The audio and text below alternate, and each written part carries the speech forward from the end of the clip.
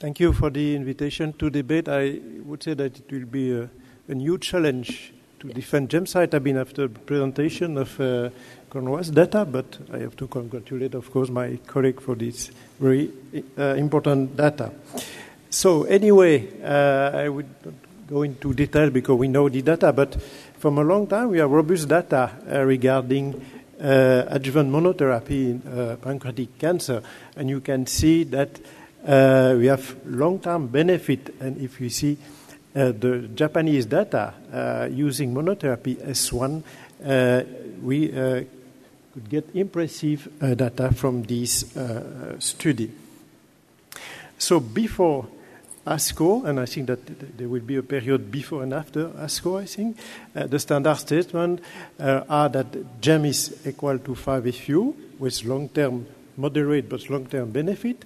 S1 show impressive data, but only in Japan, both in DFS and 5-year overall survival, but we don't know in Western world.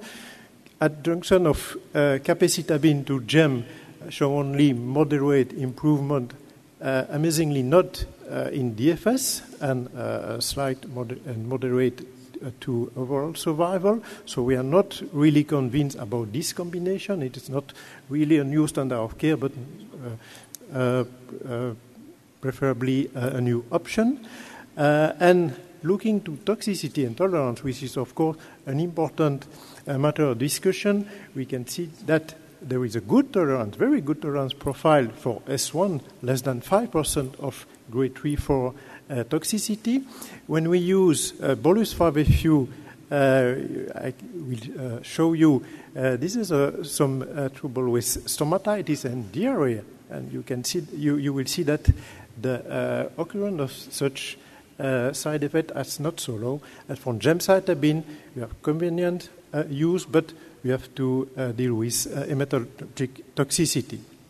So again, before ASCO, when we see the usual standard, we can see that long-term data offers 20% survival at 5 years and 10% at 10 years. But we know that a lot of patients will die or recur within the first years. And again, importantly, 30 to 40% of patients did not complete adjuvant chemotherapy.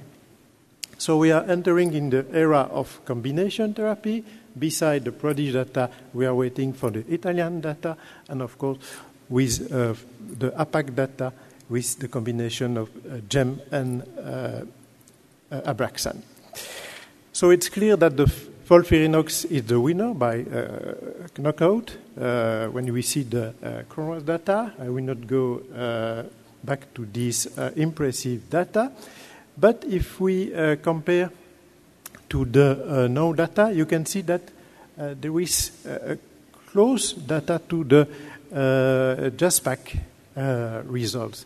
And if we look to long-term data, 3 to 5 years survival, the data from FOLFIRINOX are not so far to those provided by the JASPAC. And I would also stress to you, because I think that the story is not completely finished, when we use gemcitabine based on NT1 biomarker evaluation, maybe we could improve the use of gemcitabine. Of course, we have only retrospective data and subgroup analysis, but you can see that the overall survival based on NT1 data are not so bad, and meta-analysis also show that we can use NT1-derived gemcitabine if we can rely on a good biomarker, either a good monoclonal antibody or maybe in the future gene signature.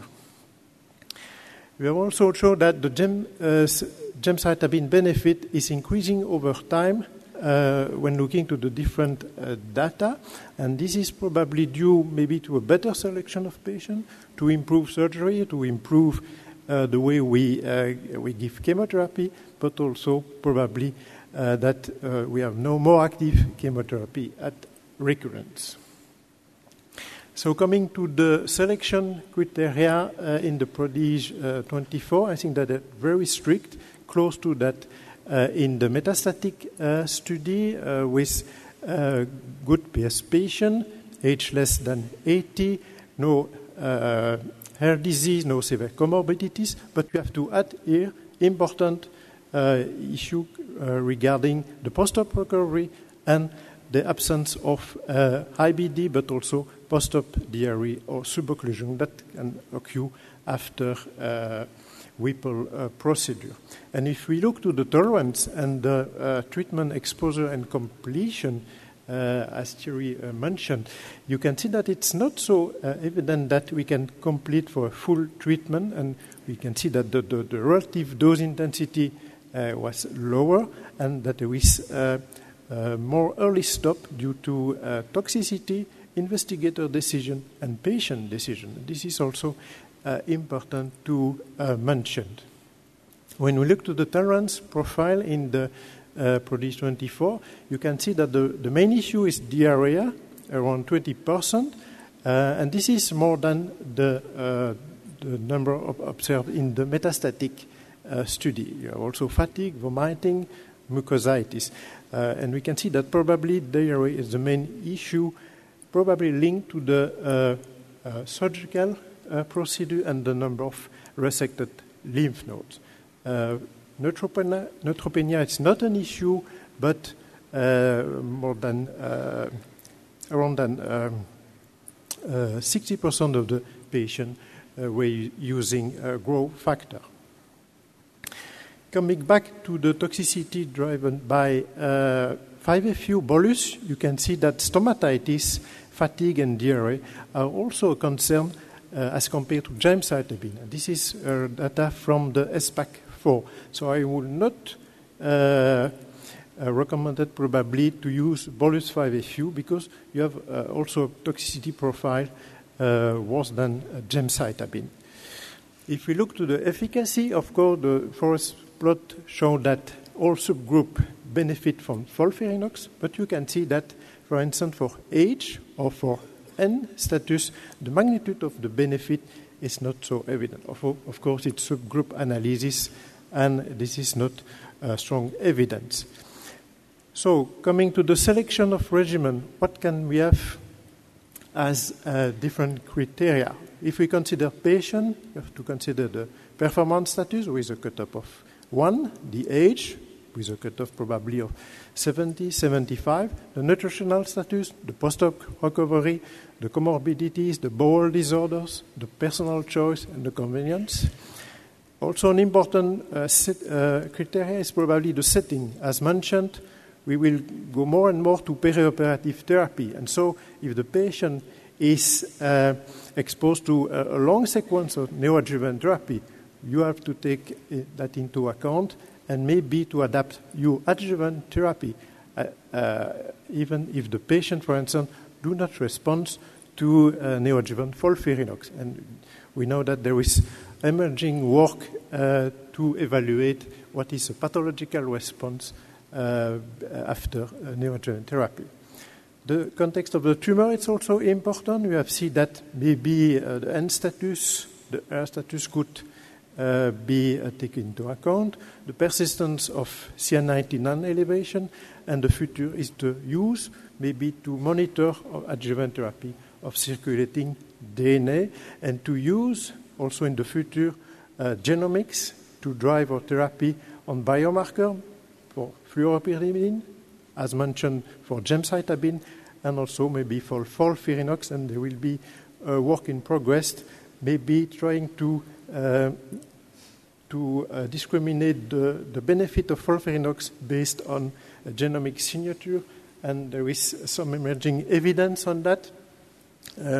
Regarding the Moffitt classification, you have two different types of pancreatic cancer, the classical type and the basal-like Lyme, and you can see that the classical type is the only one that responds to chemotherapy, mainly FOLFIRINOX.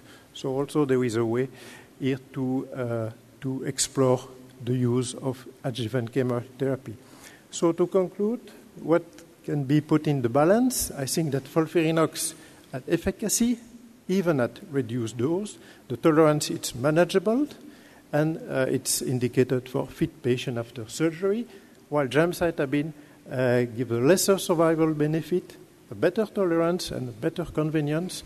Probably is indicated for lesser fit patient, age, PS, diarrhea, maybe for lower risk, if we can consider that patient, and we have to use genomics in the future. So my conclusion is that modified FOLFIRINOX is the new standard of care unless contraindication.